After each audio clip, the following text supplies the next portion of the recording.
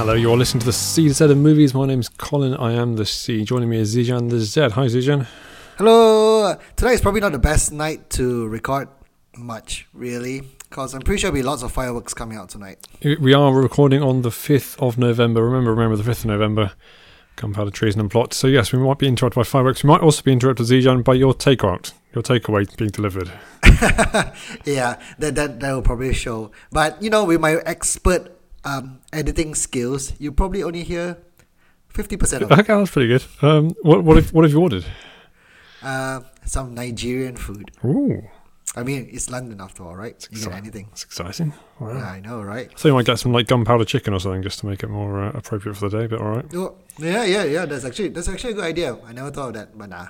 Oh, never mind. Today we are talking about Last Night in Soho, the latest film from Edgar Wright. We're also talking about the films of William H Macy. We've got a quiz on Meet the Parents and the Meet the Parents trilogy. Mm-hmm. And let me tell you, Zijan, this week I have watched Meet the Parents. No, you didn't. I did. First time. It's not very good, but it's not very bad either, though. It felt so trivial. I was reading as we always do when we've got a quiz. We've done most of the research on Wikipedia, I assume. The Wikipedia article, which I didn't read all of, really digs deep into the themes and the undercurrents of Meet the Parents and its position in the early 21st century culture and stuff. It's just a film where a guy makes a load of mistakes and it's supposed to be funny. There's no deeper meaning to Meet the Parents, is there? No. Isn't that most comedies though? Well, exactly. I felt like it's been done 1,000 times before. So anyway, got a quiz on it. But we start as we always do by talking about the movie news. Zijan, what have you got? Well, we've got big news. Well, to some people, big news this morning. We've got a cast for Wicked. Yes, yeah. Which is going to be made by John M. Chu, who recently did the In the Heights film that both you and me love. Yep. So we have Ariana Grande and Cynthia Erivo to star in the Wicked film as Glinda and Elphaba, respectively. Have you seen Wicked? I'm sure you have. 4 times. 4 times, well. Yeah. I saw it once at the Bristol Hippodrome. Yeah. My main recollection was that it was one of the most uncomfortable seats I've ever been in, and my back was hurting for almost all of it. Well, I think that's to be said about the Bristol Hippodrome more than anything else. Yeah, right? I'm not blaming the performance for that. Yeah. But yeah, that's the way the Bristol Hippodrome was. Cool. Yes. No. They can both sing. That's can good. Both sing. Yeah. I'm just a little bit worried because Cynthia Erivo definitely has experience in Broadway. Yes, she won a Tony for her performance in The Color Purple. But Ariana Grande has a very poppy voice, so I wonder whether she'll change it to suit a Broadway theme. As we know, just because you're a mainstream singer does not mean you'll do well in... Was Ariana Grande in Cats? Feels like she might have been in Cats. No, she wasn't in Cats, but Beyonce was in The Lion King. Oh, of course. Yeah, I don't think she did a very good job. But she's good in Dreamgirls. Yeah, that's true. That is true. I'll give you that. Yeah. So maybe it'll work. And I believe Cynthia Erivo is just the Oscar away from the EGOT, isn't she? She is. So maybe this will be the one. Yeah. Well, good for her. It's maybe a bit early to go for that. Way too early. Speaking of potential Oscar winners, what? Chris Pratt's attempt to voice every beloved cartoon character continues. He's the new voice of Garfield. Is Garfield beloved? That's a good point.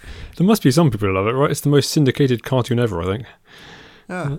There must. I mean, it gets quite mocked, doesn't it, Garfield? But there must be some people who like it. I mean, I grew up reading Garfield comic strips. So they appear in our Malaysian newspapers and it's definitely not one of the better ones out there. I mean, I used to read things like Calvin and Hobbes. I'm not sure whether you know that, Colin. I know that. Yeah, that's a much better comic strip. So, and Garfield is just Garfield. He hates Mondays and he loves lasagna. Yep, that's pretty much all I know about him as well. Yeah, I think this is going to be an animated film. I did watch live action one. I think I might only have seen A Tale of Two Kitties. I'm not sure I've seen the. I'm not sure I've seen the first Garfield. There's a great story where Bill Murray apparently he just redid almost all his dialogue for that film, as he seems to do for a lot of films, because he voiced Garfield in those.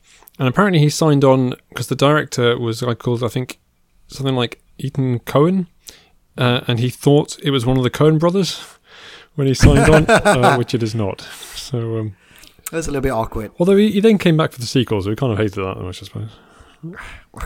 Speaking of Bill Murray, he will be appearing in Ant-Man and the Wasp: Quantumania. So, but we don't know what he's doing yet, do we?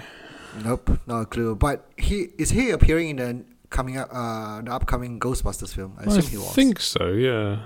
Yeah. So, but no idea what Bill Murray will do in Ant-Man and the Wasp. And this film, I know we spoke about this in the last podcast, but I think this has been postponed till 2023 now. So it's a long while away. Yeah. I feel it probably won't be a large role. I don't know why I'm getting that from, but I feel Bill Murray seems like the kind of person you get to do a little cameo in an Ant-Man film, and everyone goes, "Oh, it's Bill Murray." I was watching Get Smart the other day again, and he turns up for 5 minutes in that. I think that's what he does, right? Just turn up in a film for 5 minutes and get paid. And ad-lib everything, and then why not, right? Hey, it's not a bad living, is it? Yeah, exactly. Speaking of people who are going to be playing characters in superhero films, Brendan Fraser is the new villain in the Batgirl movie. Theory is he's playing a character called Firefly, and I've not done this for a long time, Zijan, but it's going to happen now. I'm going to mention a comic book character and then ask you, without any preparation, who it is. What's Firefly? What's going on there? What do you think his powers are? I imagine he can shoot fire out of his hands. And maybe fly? Yeah, well, there you go. I don't even need to do anything now. There you go. Yeah, basically the name kind of explains everything. Really, he's a pyromaniac. He's an occasional Batman bad guy. But he's going to be cancelled after one season. Yeah, probably. He's covered in scars due to an accident. So, and that's that. I mean, Brendan Fraser is already part of the DC universe. Yeah. He voices a character in Doom Patrol, right? Yes, Robot Man. But he's not actually in it. Oh, I've never seen it, so I don't know whether he just appears in the first episode or anything, or a flashback or anything. But I think he just sits in a studio, records some lines, and takes home his money, doesn't he? Yeah. Well, if it works, why not, right? Why not? I'd do it. Honestly, DC, if you're listening, I'll do it. I'll happily. I can work on my Brendan Fraser impression if that's what you need. People love Brendan Fraser now, don't they? People mocked Brendan Fraser for about 20 years, and now they're like, actually, he seems like a nice guy. I don't think they mock Brendan Fraser. I always thought he came across as a very nice guy anyway. Yeah, maybe it's just mocking his choices. He made some pretty, well, I've not watched them, but things like Furry Vengeance. I seem to remember being, it was a film in which he was attacked by animals or something. I seem to remember that being mocked about 15 years ago. Wow, we've definitely not done an actor factor on Brendan Fraser. Ooh. So that could be one. We could do that. Yep. So now that Warner Brothers and Legendary have confirmed that Dune Part 2 will go ahead, director Denis Villeneuve now wants to make a third film, because that's how he goes nowadays. I didn't know this, but Frank Herbert actually wrote 6 books originally. And his son or brother or something, his son, I think, has kept writing them in the fine tradition of fantasy authors like Christopher Tolkien and that might be it. Who's the guy who writes the Jack Reacher books? I think his brother is now writing them as well. So just keep it in the family. Yeah, Dune Messiah he wants to adapt, doesn't he? Yes, that's the one. Yeah. No clues. I've not seen any of. I've not read any of the other Dune books apart from Dune. No, I haven't. No, so I don't really know where it goes. I remember reading Rob Lowe's autobiography, and he was in line to perhaps be in the previous Dune film, and they were talking about sequels and stuff. And he asked, "What happens to my character in the sequel?" And it's like, "Oh, he gets turned into a big monster." He's like, "Yeah, maybe I don't want to do this." But those days you didn't really have sequels very often. No. Oppenheimer, the film we've talked a little bit about last time, said it stars Cillian Murphy. Well, Robert Downey Jr. and Matt Damon are in talks, which makes me wonder whether Cillian Murphy is playing Oppenheimer or whether he's playing something else. It's all a bit cloak and dagger. This is the new Christopher Nolan. But those are some big names. Yeah, that's true. Matt Damon has worked with Nolan before in Interstellar. Oh, I'd forgotten that. You're right. As Dr. Man. Dr. Man. What a great name. Of course. And then Robert Downey Jr., yeah, it will be the first time with Christopher Nolan. I think Emily Blunt is also joining as well. Yeah, I think we said that last time. You're right. Yeah, Robert Downey Jr., I think it's a weird one because he's obviously Iron Man, absolutely huge, and he was so highly paid for that and one of the highest paid actors in the world, but hasn't really had any other hits. He's obviously did Doolittle, which did very badly, and there was The Judge, which was okay, but wasn't a huge hit by any means. And I think you think he probably needs something to land if he's going to remain relevant. So maybe this is it. That's true. Who knows? We've got a new director for Wolfman. Oh yeah. So the Wolfman starring Ryan Gosling. So long-time Gosling collaborator Derek, I can't pronounce his last name, Kian Franz, okay, is now attached to it. They've done films like Blue Valentine and The Place Within the Pines together. Ooh, I like one of those. Is it the latter? No, I really didn't like Place really? Beyond the Pines. No, I thought it was rubbish. Whereas Blue Valentine was good. Very sad, okay. But very good. Cool. Yeah, I do wonder if this is going to happen. It feels a bit like it feels like Channing Tatum and Gambit, just going on forever and ever and ever, and then never actually got around to making it. So who knows? Maybe we'll see Wolfman. They seem to be doing better with the Dark Universe now. They're not really making a Dark Universe, just making films. That is true. That is true. I mean, Ryan Gosling will first star as Ken anyway in Barbie film. Of course he will. Of course he will. It's all going on for Gosling. Yes. And the crazy stupid love sequel that I would like to see, but I don't think it's happening. What is going to happen in that sequel, Colin? I imagine they have kids, and hilarity ensues. This is a reason why we are a podcast for 50 listeners. And yeah, basically, I just took the sequel the second sequel to Meet the Parents and stole their idea. Exactly. Yeah. They'll do the same thing exactly, but they'll do it in Mexico. It's going to be a holiday. A holiday hilarity. Holiday hilarity is going to be the name of the film. Ana de Armas, fresh from her well-received, albeit brief, appearance in James Bond, is in talks for the John Wick spin-off, apparently. Mm-hmm. Called Ballerina. Ballerina, is that right? Yep. She's not been in John Wick, has she? I don't know. I do not watch any of the John Wick films. I saw about 2/3 of the first one. Yep. She wasn't in that. No. This character only appeared in John Wick 3. Okay. Very briefly. So it was going to appear in anything, it would be in the third film. But I've not seen any of them, so I can't tell you much about it. Let's say she was in it. And hey, if we're wrong, let us know. cdzmovies@gmail.com. But yeah, I like her. Nice to see her getting more projects. I'm not sure I like her enough to watch a John Wick spin-off, but you never know. Gal Gadot is set to be the queen for Disney's new live-action Snow White film, opposite Rachel Zegler. Again, just for some reiteration for those who did not listen to our previous podcast, Mark Webb will be directing it with Pasek and Paul writing new songs. So Pasek and Paul are the ones who wrote La La Land. I didn't realize they were involved. That's cool. Mm-hmm. You probably already said that but, in the previous podcast, but I've forgotten. I don't think I've seen Gal Gadot play an evil character. I doubt she has the acting chops for it, if I'm honest. Ooh, harsh. I got to say, having been very impressed with Gal Gadot in the first Wonder Woman, I do wonder if she can do anything else. There is a recent film on Netflix now with her in it, if I'm not mistaken. Has that come out? Yeah, the one with her and Ryan Reynolds.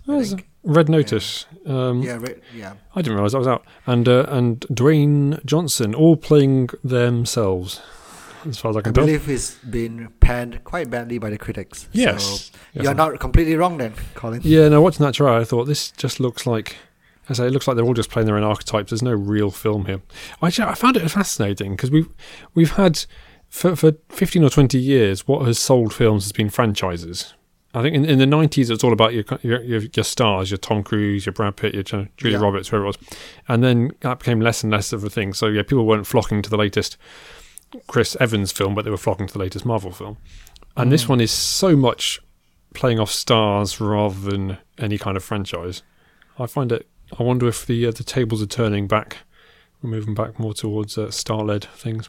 Even things like Free Guy was successful on the back of it being Ryan Reynolds rather than it being the actual. Yeah, it wasn't a franchise or anything. So that is true. That's a very fair point.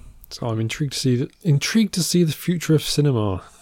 That's that was quite a big segue from Gal Gadot being the evil queen, right? Yeah, it was a little bit, but I'm feeling pretentious, Sijan. I'm going to hypothecate about about film.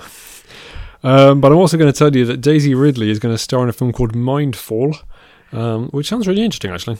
So it sounds like it has traces of Eternal Sunshine of the Spotless Mind. So there's a world in which memories, or mems as they're known, are bought and sold on the black market. And they're kind of like people are addicted to them like drugs. And Daisy Ridley is involved in the black market, but she also is addicted herself.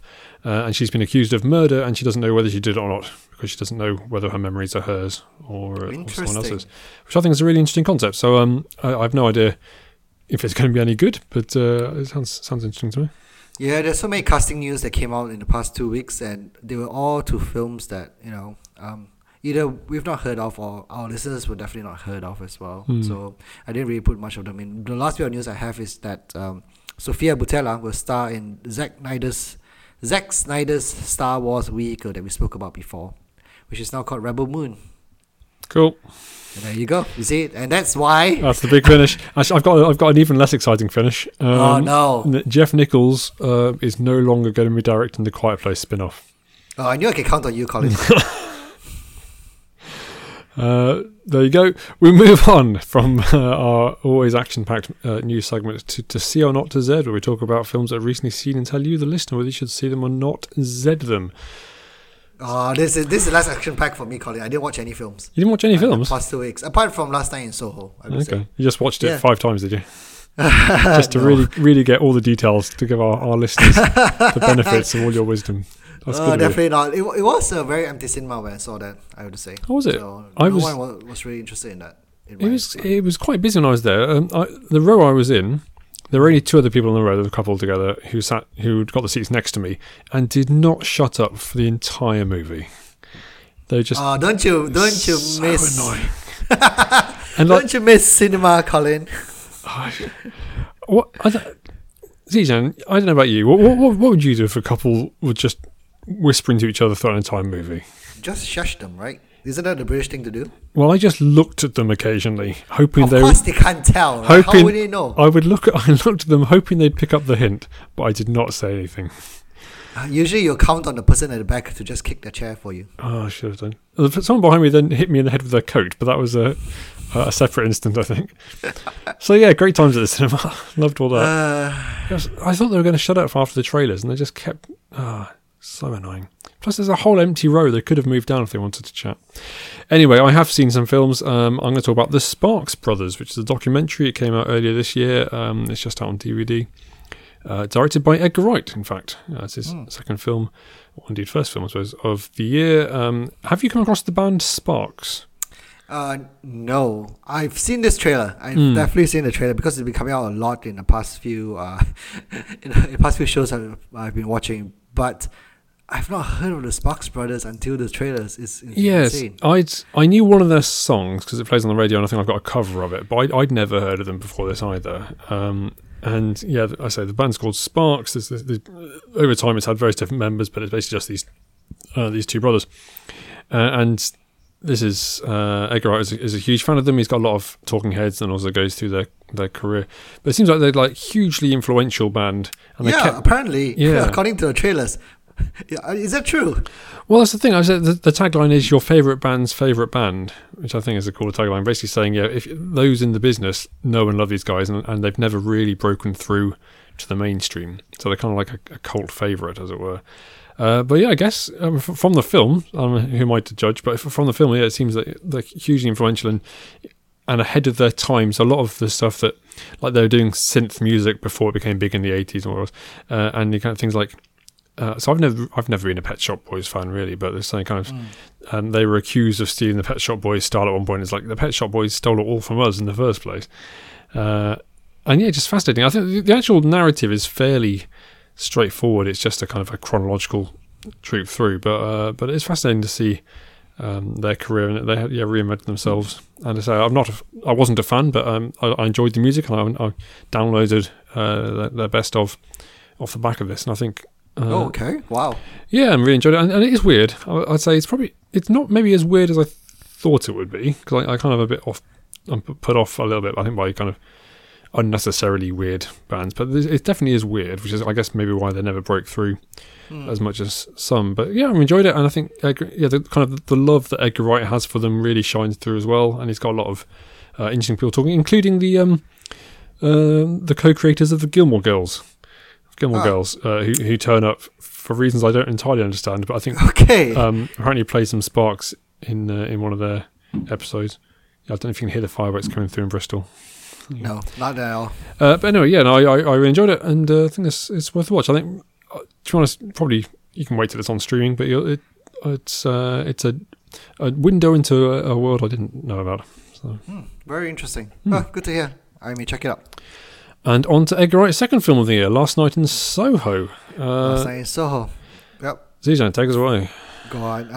So the film stars Thomasine McKenzie, Anya Taylor-Joy, and Matt Smith. And this is what I've written down in my Excel spreadsheet about a summary of this film. Yes. So this film is about a fashion school student who has the power, brackets undefined, to see/experience, brackets question mark, the date / things that happened in the past, question mark, and witness a murder that has happened in the 1960s. Yeah, that sums it up. Yep. Yeah. So Thomas and Mackenzie, as you say, is a fashion student, and when she goes to sleep, she finds herself in the 60s, where Anya Taylor-Joy and Matt Smith are doing their stuff. There's going to be a lot of spoilers in this, I think. So So maybe let's not say much more than that plot-wise. Maybe we'll talk about the trailer, right? So yeah, okay. I mean, in the trailer, so alone you can see that it's a murder has happened. Yeah. So that's not a spoiler in anything in any shape or form, really. So I must admit, so when I first heard Edgar Wright was doing this, I read an interview or something with him saying, "Oh yeah, loads of directors say it's a psychological thriller, but this is a proper horror. I'm not going to hide. I'm going to say it's a proper horror." And then clearly the marketing guys got to him, because whilst there are horror aspects of the trailer, it's been marketed as a psychological thriller, and I was surprised by how horror-y this was. I don't know about you, and I think maybe you watch more trailers than I did, because I only watched the first one or two, I think. I probably have, because it's not like I've hidden from the trailers, but it has quite a bit of it has quite a lot of horror aspects on it. But I think this film personally does not really know what it wants to be. Okay. In the sense that for horror, I've seen quite a few horror films. I guess. And this is not the most horrific film I've seen. Put it that way. No. But I think I just know I was talking to someone before and saying, well, it's a horror, but it's not going to be bloody or gory. And then I was sat in the cinema, and the first thing they got was 18 rated, serious bloody violence. And I was like, oh, all right, okay, I guess I got that wrong. But you're right, it doesn't feel like a horror film to begin with, and it feels not even at the end. It doesn't. I mean, horror films have certain tropes that they play off, and that some bits of that does feel does come across in the film. There are a few jump scares in the film. Yeah. Put it that way. But if it's being marketed as a horror film, I would be quite disappointed by it. Okay. Yeah, because I don't find it that terrifying, and maybe I've been desensitized by this, Colin, because I don't like horror films, and I know you don't like horror films, but it just didn't feel like one. That's interesting, because to me it did. I think maybe not as I say, not for the first, maybe even the first hour or so, but by the end it felt very much like a horror film to me. And as you say, we don't really do horror, and you've probably seen more than I have. Yes.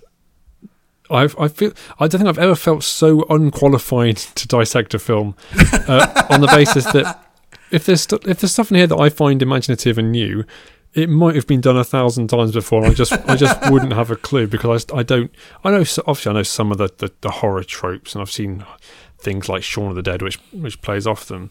Yeah. But I don't know all the horror tropes by any means. Yeah. And yes, and there are bits that are probably great references to films I've not seen and don't know anything about. But shall we? Well, let's first of all, Edgar Wright. He's my favourite director. This is why I'm watching this. Really. Yep. I know. If not, you wouldn't go near a horror film. No. Even though I'm a big fan of Anya Taylor-Joy, I would not have watched this if just because she was in it. I watched it because he directed it. Oh, really? Absolutely. Yeah. I mean, I might have caught it on streaming or something, but yeah, no, I wouldn't have watched this if it wasn't Edgar Wright. I say Scott Pilgrim's one of my favourite films, and I love the Con Air trilogy, and Baby Driver's great as well, and of course the Sparks Brothers, as mentioned. Yeah. It felt quite Edgar Wright-y. I'd say that you could certainly see bits and pieces of him, but maybe less so than anything else I've seen of his. Yep, definitely. Apart from Sparks Brothers. I think the first half of the film felt a lot more Edgar Wright-y than the second half of the film. Yeah. It's like the first half of the film with all the stylistic switches. So I'm not spoiling anything because this was in the trailer as well. At the beginning, there's a lot of camera work with the main character, Eloise, I think, played by Thomasine McKenzie, swaps bodies or in a way like experiences what Anya Taylor-Joy's character is experiencing back in the 1960s. Yeah. And there's a lot of very clever camera work, especially when there was a scene when there was dancing with Matt Smith, when they just seamlessly transition between both two characters. Beautiful shot in the trailer of that, and that felt very much like him, and lots of great use of reflections and stuff. Exactly, I put it down here. Mirrors, all the mirror imagery are so very clever. And I think this is one of the reasons he's so great is he puts so much thought into every shot, and obviously this is the first non-comedy. I'm going to have to say except for Sparks Brothers after almost every sentence. Just I think from now on, just assume everything I say has except for Sparks Brothers as an asterisk. But his first non-comedy. And I mean, there are some funny bits in this, but it's very much not a comedy. But seeing transitions, he won't just go to another scene. He'll think about it carefully. If he's introducing a character, he'll do it cleverly. As you say, the use of camera work, the use of reflections, the use of light is very thoughtful. So good. Yeah, very good. But this is the first half of the film. Yes, absolutely. Where it doesn't feel that horror and feels more like as advertised. This kind of girl finds herself back in the 60s somehow. Trying to solve a murder, yeah. Trying to solve a murder and taking on Anya Taylor-Joy's body effectively. I thought Thomasin McKenzie was really good. I was I loved her Cornish accent. I was amazed to discover that she's from New Zealand. So she really picked up the Cornish accent very well, I thought. I mean, I'm not from Cornwall, but I thought that was a great choice and really kind of emphasised that she is this rural girl in the big city. Yeah, that definitely comes across. I was more annoyed by the character by a lot.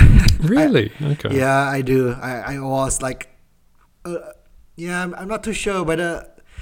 Maybe I'm just being like, I'm not too sure about what the Cornish accents sound like, but a lot of the afflictions just grate on me. Okay, I mean... Because I get it, because she's a very soft-spoken character who has not seen the big world, who has not seen London, so she's very shy, she's very reserved, but yeah, it does grate. it really grates on me. Apologies to our Cornish listeners. I know, I'm sorry. I'm really, really sorry, but when her voice goes down so soft and she's whispering and she says things in a stuttering manner. There were sometimes... Because I think they really did emphasise... I mean, several times they said, London's a lot to take. London's not for everyone and this kind of stuff. And to me, I don't know, but that felt like a kind of almost like London was the horror that she had to go... She was like, you're going into this big scary world. And that was kind of the first step into that scary world. Was even before... the kind of the magical mystical stuff. She had to survive in London, Zijan, a thing that you know about.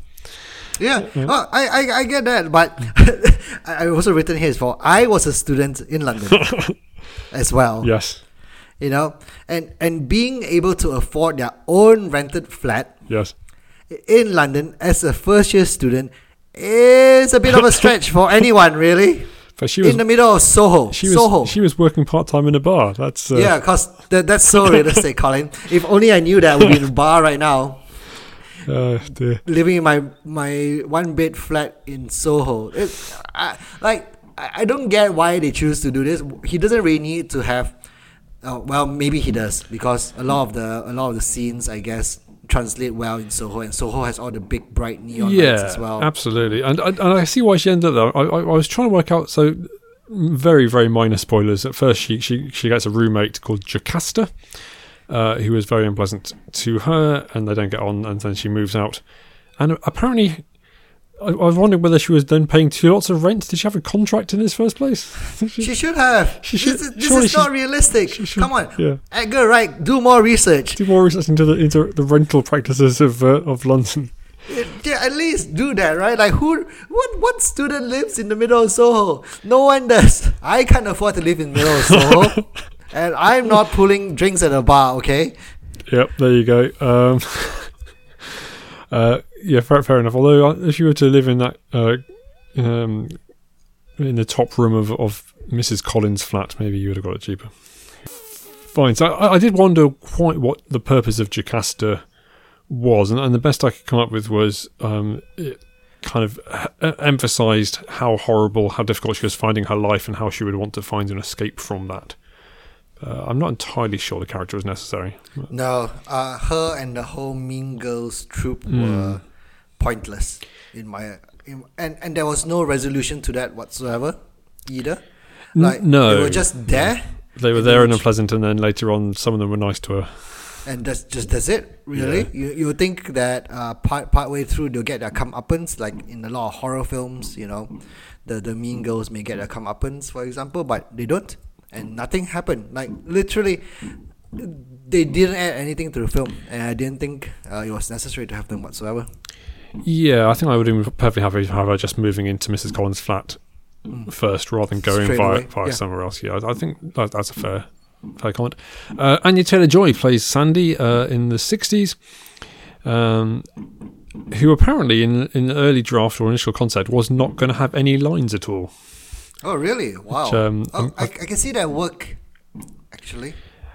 Yeah, I think... she didn't have huge amounts to say looking back anyway.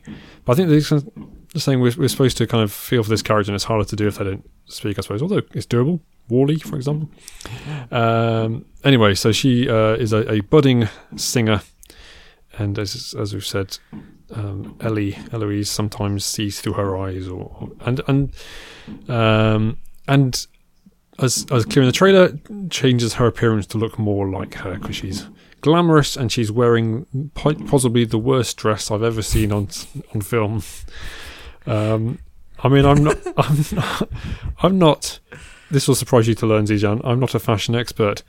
Oh, really? But it looked like she just draped a shower curtain around herself, didn't it? Is that just me? It's not that bad, Colin. I thought it was utterly terrible, and it felt weird that Ellie then spent the rest of the film trying to recreate that in fashion school. Anyway, I didn't think it was that bad, Colin. Okay, you're exaggerating a bit, I think. That was just what I thought. Maybe Yeah. I've not seen any other. I've not read reviews really, but I don't know if that's a popular opinion. But it's one I'm prepared to for her to stick my neck out, stick my neck out, and say terrible dress. I also don't know how did it take Ellie most of the year to recreate it? Seriously, just pull down a bit of pink curtain and... She's a first-year student, Colin. She has to pull drinks at the bar. She has no time to do this kind of things to afford her one-bed flat in Soho. It's true. Oh dear. Yeah, I like Anya Taylor-Joy. I think she was great as a character. Anya Taylor-Joy is always enigmatic, right? She has those mysterious big eyes that you always wonder what she's thinking about. She's wonderful at that. Certainly does. Certainly does. Very kind of... I think apparently she was originally going to be playing Ellie, or at least auditioned for Ellie, and I think they made the right choice in not doing that, because she feels glamorous and still kind of slightly naive, but not on quite the same. I think Thomasin McKenzie is maybe the more approachable, more down-to-earth version of Anya Taylor-Joy in that character, so I think that works. And Matt Smith, soon to be seen in Morbius, I don't know why I brought that up, plays Jack. He's charming. He's Matt Smith, right? He's Matt Smith. He's great. He's basically how do I describe him in the film? He appears in 1960s, just in case. Some clarification.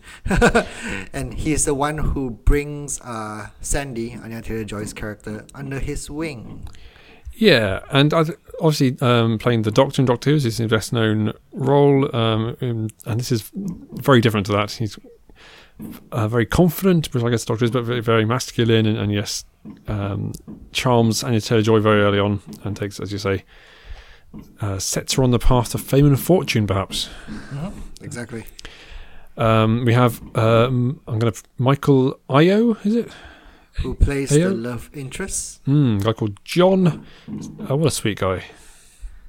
He is, but again, we're going to talk about this in the spoilers as well, but of all the things that he goes through, it is extremely unlikely that he will still be with her by the end of the film. He's prepared to put up with a lot. I know. He is. He's very, very patient. Surprisingly patient and surprisingly understanding for a person who meets someone new. I'm assuming he's besotted, but yes, he's completely right. Like who does this? Who will stick with? This is going to spoiler territory now, so I'd rather not. We can come back to that, but I do agree on that point. We have the I think maybe the last performance from the late Diana Rigg, who plays Mrs. Collins, and does so well, I thought, even if clearly she doesn't know how to set the price of a flat. Clearly. And Terence Stamp is also in the film, a patron in the bar that Eloise bartends from, that earns clearly more than what I am earning. Yep. And he also enjoys the song Eloise, which is a good song. He gets to play at one point. In fact, all the songs in this were great. It was a great soundtrack. Edgar Wright knows his music and has done great soundtracks for a number of films. I enjoyed this one a lot. I'm trying to think how much we want to say before we go into spoilers. Well, we can give a general overview, right, before we head into spoilers. Yeah, so go that for it. So I enjoyed a lot of Edgar Wright films. I love the Cornetto trilogy. I love what's it called? I love Scott Pilgrim vs. the World. I'm sensing you didn't like this one. I did not like this one. The feeling that I experienced while watching this film can probably be summarized as annoyance. Right, okay. Not just because of the Cornish accent and the unrealistic not flat just prices. for the Cornish accent. It's the story. It started off really well. Like, I would spend a lot of time in the first half of the film, I love the bits in the 60s, etc. The second half of the film was just so annoying. Like, a lot of the decisions that were made were just like, okay, I get it. It's a horror film. People make stupid decisions and they get themselves killed. That's part and parcel of a horror film, really. But it just veered off so wildly that I didn't enjoy it at the end. Okay. So yeah, that's my conclusion, really. Yeah, fair enough. We'll dig into that in spoilers. I liked it, but because it was so much a horror film, I just don't enjoy seeing that. I don't enjoy that style. So while I did like, the first half, and I think with all Edgar Wright films, they really bear watching more than once. You get to see all sorts of bits and pieces. And I think that even in this one, there are some things I can, like, fairly early on, Eloise, you can see her holding off a pair of scissors because she's about to do some tailoring, and then you kind of, even when that came up, I thought, there's going to be someone attacked with some scissors later, and you see these things playing back, and I think it probably would reward more viewings. I don't think I'm going to do that just because I don't enjoy watching horror. So I didn't dislike it anywhere near as much as you did. I think I came out thinking, it was good. But I'd probably put it with Baby Driver in a kind of a film that I thought was good, but that I don't love in the same way that I did. And Baby Driver I have seen a few times, so I think maybe I'd rank it below that, just in terms of... Even Baby Driver annoyed me in some ways with how it finished. And I guess in this one, we'll get into it now, I suppose. But there were bits where I thought, really? Is that what's going on? But then again... I think maybe that's harsh, but I say if you're going to watch an Edgar Wright film, this is probably not the one I start with. No, there are much better Edgar Wright films out there. Yeah, but I still think it's worth a watch as long as you don't mind a bit of blood and horror. Right. All right. Spoilers? Spoiler. Where do we begin? Well, let's begin with the bit that you mentioned earlier about how, which you may have cut out by now because it is a bit of a spoiler, that it's not just when she goes to sleep. So initially she goes to sleep and she finds herself in this world and it all seems lovely and glamorous, but then it gets worse and worse. So Anya Taylor-Joy's character basically gets sold into prostitution. Basically, yep. Having thought that she was going to be put on stage as a singer, which is kind of heartbreaking.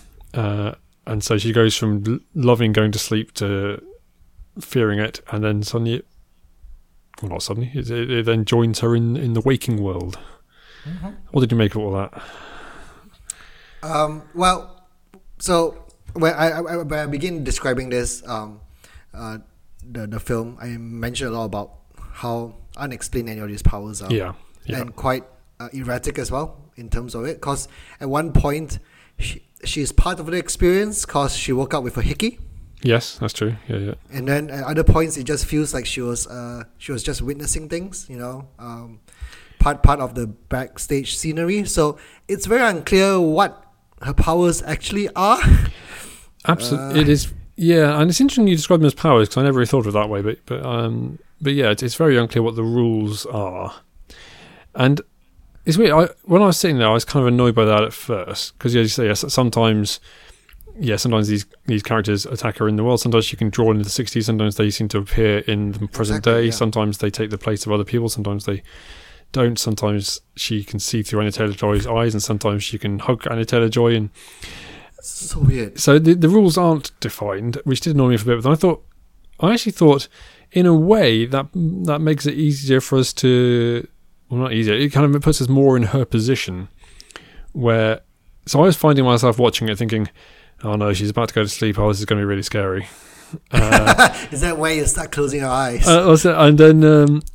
And then when it started happening when she wasn't asleep, I was like, "Oh man, like at any second this could be scary." And I felt like that kind of brought me into her position more.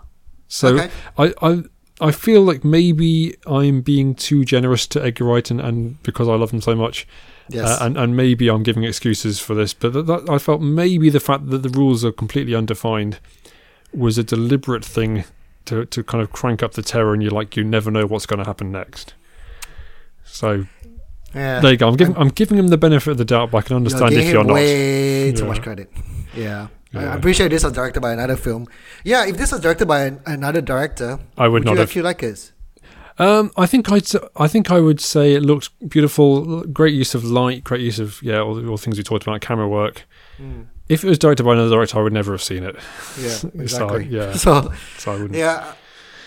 In terms of the powers, I don't mind it as much as you, but I'm not that big of a stickler when it comes to undefined powers. Okay. You're more worried about that because especially when it comes to magic, you like definitions. I generally like things to be defined. Yeah. Exactly, and limitations. Whereas I usually tend to be the opposite. Like, whatever. It doesn't matter too much to me.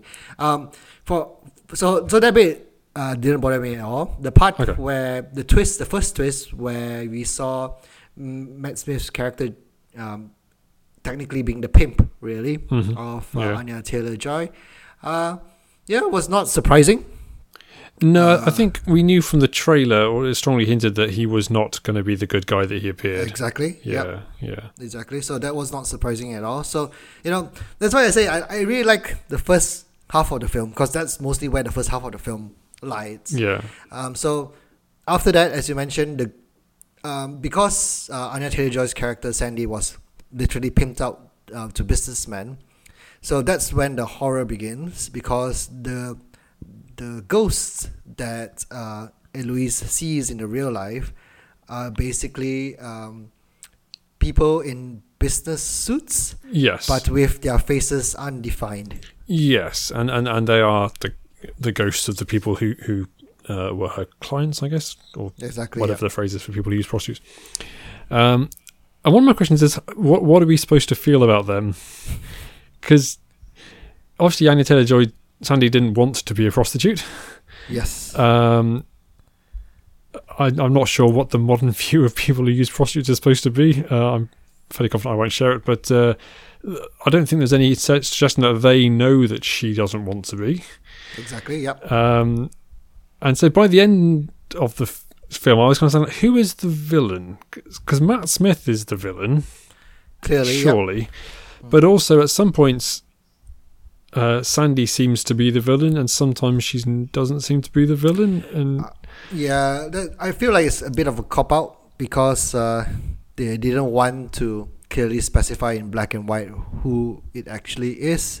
So they want you to, feel for both ends and say it's okay, it's understandable. I'm going to go to more spoilers now. Yeah, so there's one big spoiler we've not said yet. Yeah, and we haven't said that yet, so we may go through that later on. But yeah, and you'll understand why I think it's a cop-out once we go through the once we go through the spoiler. Do you want to jump to that? Yeah. So it turns out, in the film, halfway through the film, Eloise thought that Sandy was the one who was being killed. Yep, slashed in the throat by Matt Smith. But it turns out that it was the other way around, and it was Sandy that slashed Matt Smith.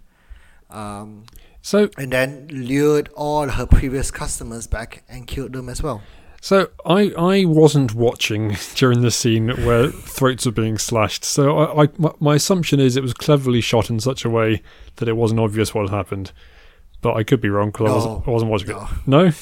No, it's quite obvious why that's happened. All right. So the actually kind of the vision she saw was a lie, was it? It's just lots of blood splurting about. Yeah. So I'm assuming the first time she saw it, she thought it was Anya Taylor-Joy, but actually it was the other way around. Because I know it was obvious in the end what had happened, but I thought that the first time. I would like to say that it's clever camera trickery, but it doesn't feel like that. Okay. Well. Yeah. Who knows? Maybe you should watch it again, Colin, to tell me. Oh man. Yeah, maybe I'll do that. I wouldn't have thought so though. So and then the other big spoiler is that it turns out that Diana Rigg is Sandy, is Anya Taylor-Joy's character. Boom, boom, boom. So the first time she appeared on screen, I thought, oh, that's going to be Anya Taylor-Joy when she's older. And then when she died, I thought, oh, I guess it's not then. And so I guess it was one of those kind of make it obvious, then pull the rug out kind of thing. Although I have to say, Anya Taylor-Joy has got maybe the most recognisable eyes in the business. Yes. And they are very much not the same eyes that Diana Rigg has got. Yep. They're not even the same colour. Nope. Couldn't have given her some contacts or something? So yeah, that stretched belief a little bit. Only that bit, right, Colin? That was the rest of it could have happened, but that was.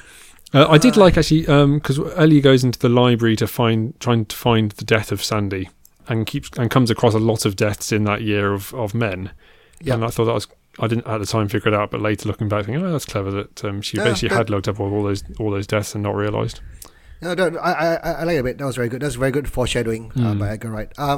So that goes back to my previous point about why it felt like a cop-out, because at the end of the scene, all the ghosts were telling Eloise to kill Sandy, Diana Rigg Sandy, because who had just stabbed John and was trying to kill Ellie. Poison. Yeah. Which clearly doesn't work. This is some weak-ass poison, man.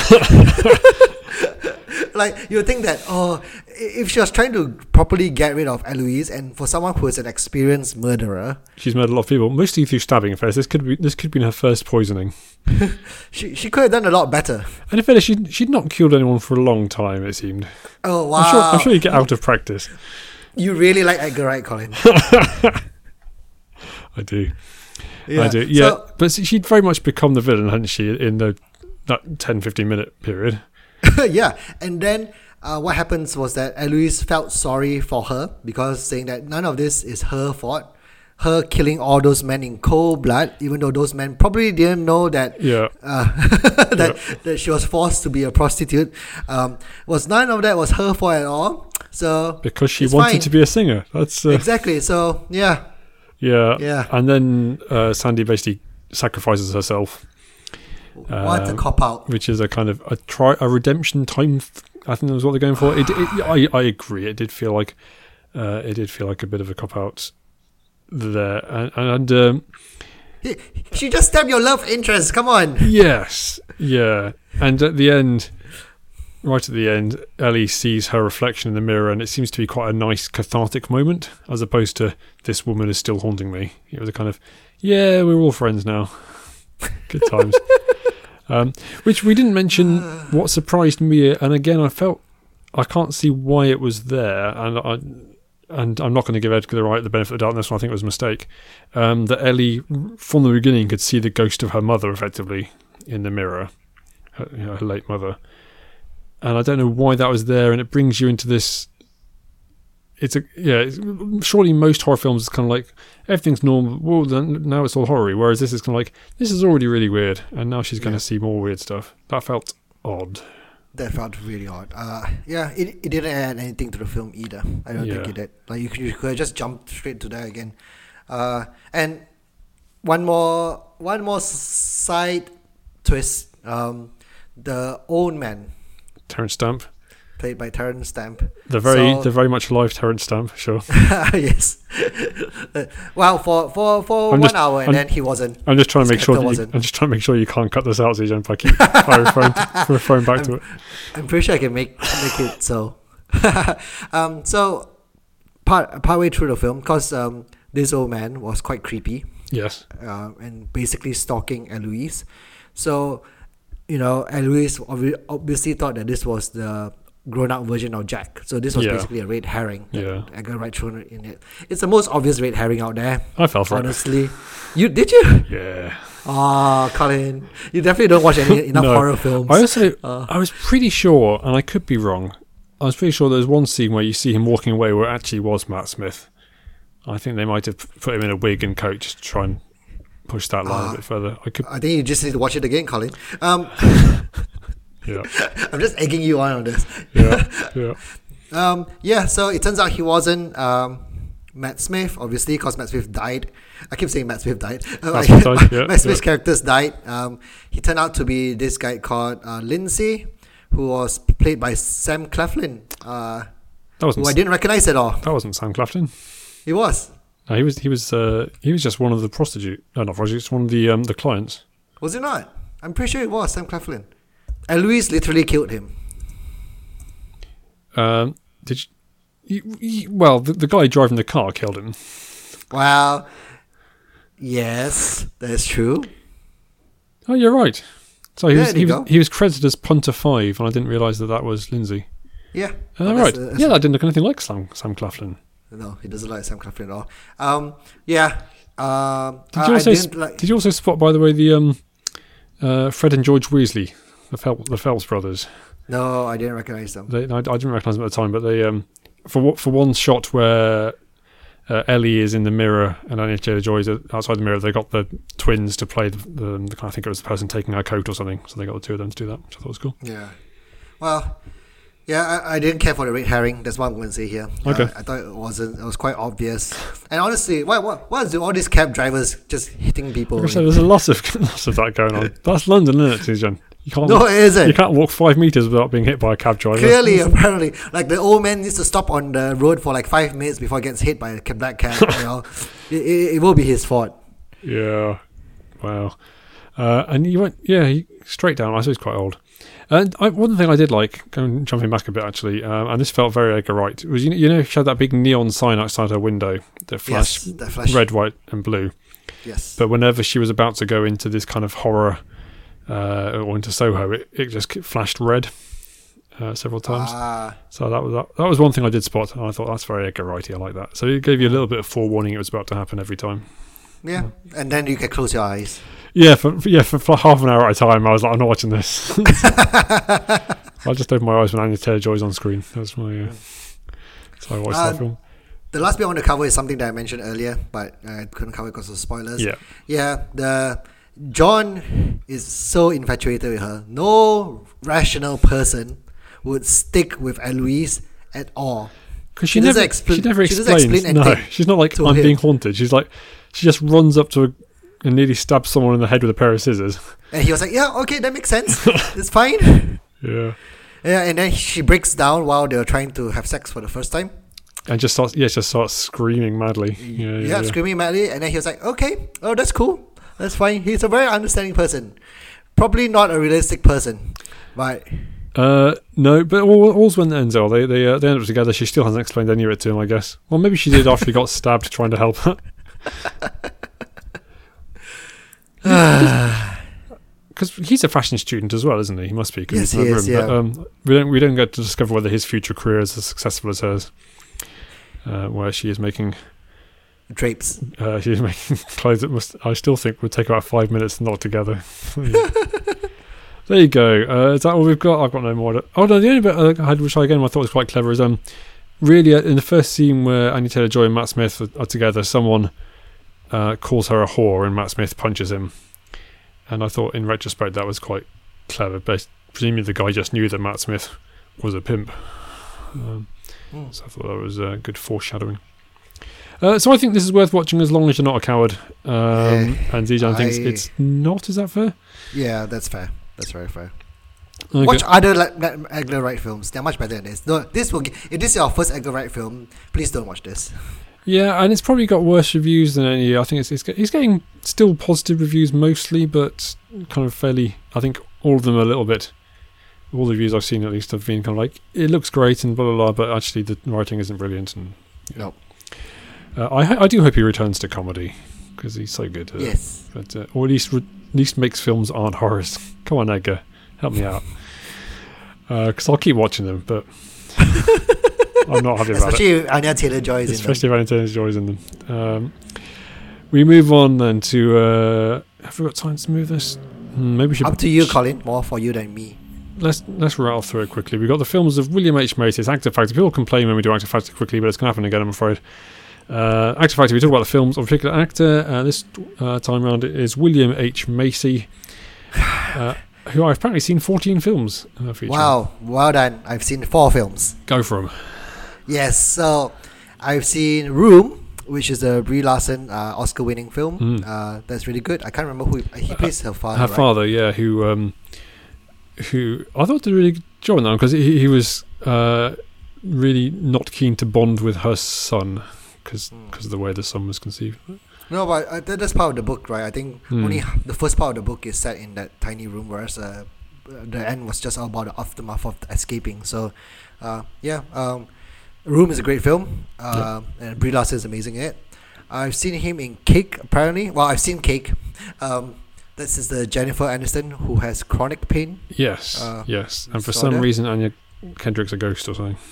Yeah, and I think this is probably Jennifer Aniston's best performance in it. Yeah. Still kind of don't know who William H. I don't remember him. Plays Probably our dad. Yeah. My last 2 films are Jurassic Park 3, which is awful. Okay. He plays the father of the kid who got lost on the island. And Air Force One, who I can't remember who he plays. No, I don't remember. I've got to say, a lot of these I don't remember who he played in them. Plays, yeah. That's it. Yeah, I've not seen Jurassic Park 3, but I've seen the rest. He's in Fargo, which is maybe my favourite Coen Brothers film, certainly up there. I think possibly playing the husband of the main character, but Francis McDormand, but possibly not. He's in Pleasantville, which I saw a long time ago, I don't really remember. Mr. Holland's Opus, which is quite a nice film about a guy who teaches music in a school and how it changes him over time. I think he plays the headmaster there, maybe.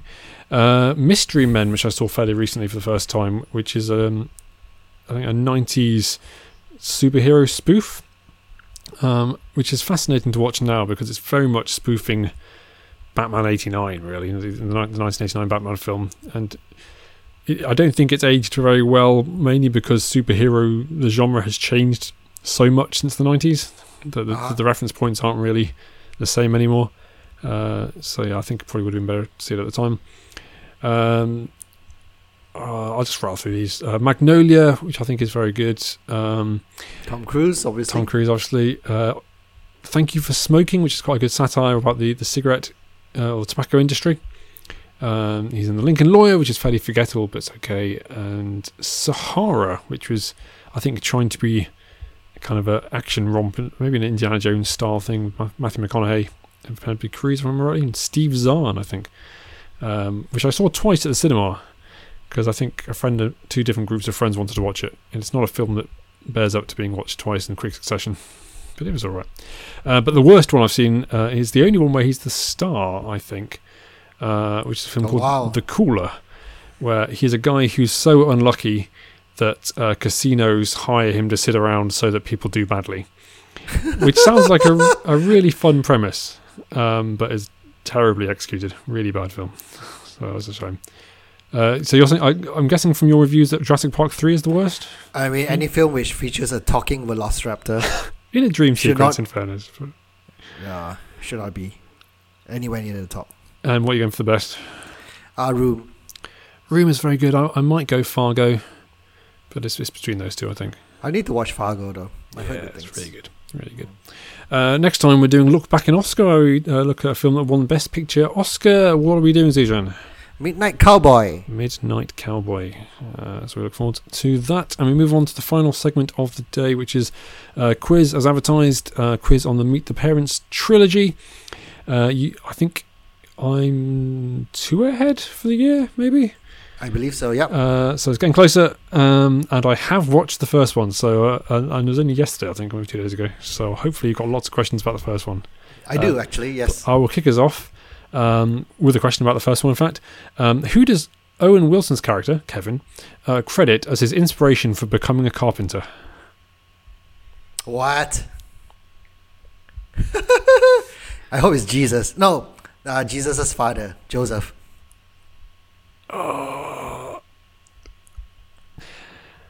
It's Jesus, I'm afraid. Is it Jesus? Oh, no! I can't give it to you, I'm afraid. But, yeah. That's unfair. Question 1. What is Greg Focker's occupation, the source of constant mockery by Robert De Niro's Jack? He's always described as a male nurse. Yes, I don't know why they need to emphasize the maleness of it. In which US city is most of Meet the Fockers set? Miami. Correct. Question 2. Why did Kevin, played by Owen Wilson, and Pam's former fiancé reappear towards the end of Meet the Fockers? Oh, I did see this. Yep. Does he do the wedding? Yeah, he does the wedding. He performs the wedding. Who did the music for the first 2 films? Ray Newman, isn't it? I'm feeling Randy Newman. Randy Newman. Yes. There you go. Yeah. Don't knock me points from that. I was going to give it to you anyway, but yeah. Question 3. How many years have passed between Meet the Fockers and Little Fockers? 5 years. Yeah. Just like in Avengers Endgame. Question 4. What is the name of Jessica Alba's character in Little Fockers? No. I don't know this. I will give you a clue. Yes. It sounds the same as an actor's name. It's not a great clue, but it's maybe a clue. What? It sounds the same as what? So it's basically it's the name of a famous actor, but made into a slightly spelled differently. Oh no. I don't know. No clue. No, Andy Garcia. Oh yes, it's Andy. Yeah. I forgot about that. Oh yeah, that's true, because Robert De Niro's character searched for Andy Garcia on the computer. Have you seen these films? And then the first one. That doesn't happen on the first one. No, I know. You've seen them all, haven't you? Wow. Anyway, question 4. Yes. Which of the actors who won the Lifetime Achievement Award at the Golden Globes remarked, "I'm very, very moved and gratified when you made the announcement of this award 2 months ago, well before you had a chance to review Little Fockers." I'm guessing it's Dustin Hoffman? No, it's Robert De Niro. It's Robert De Niro. Wow, okay. To draw, right? Oh, no. Yeah, I'll give you a nice, easy finish. What is Pam's profession in Meet the Parents?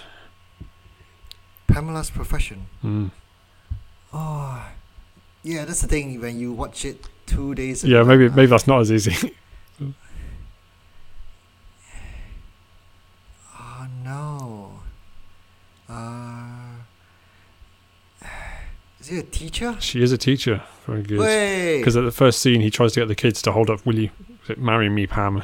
And then also it's nice. 3-3 with 1 question to go. Yes. Question 5, Colin. What is Pam's middle name? Martha. That's correct. For good reason as well. For good reason. I do apologise for any of our more sensitive listeners for all the almost swearing we did there. If they got away with it in cinemas, we can get away with it on podcast. What are we quizzing on next time, Zijan? Yeah, we are quizzing on Cinderella adaptations. Nice. Because we did Snow White earlier. That's a good topic. It might be too late for you, Zijan, but... I think so too. This could be my year, but you never know. What's our main topic for next time? Eternals.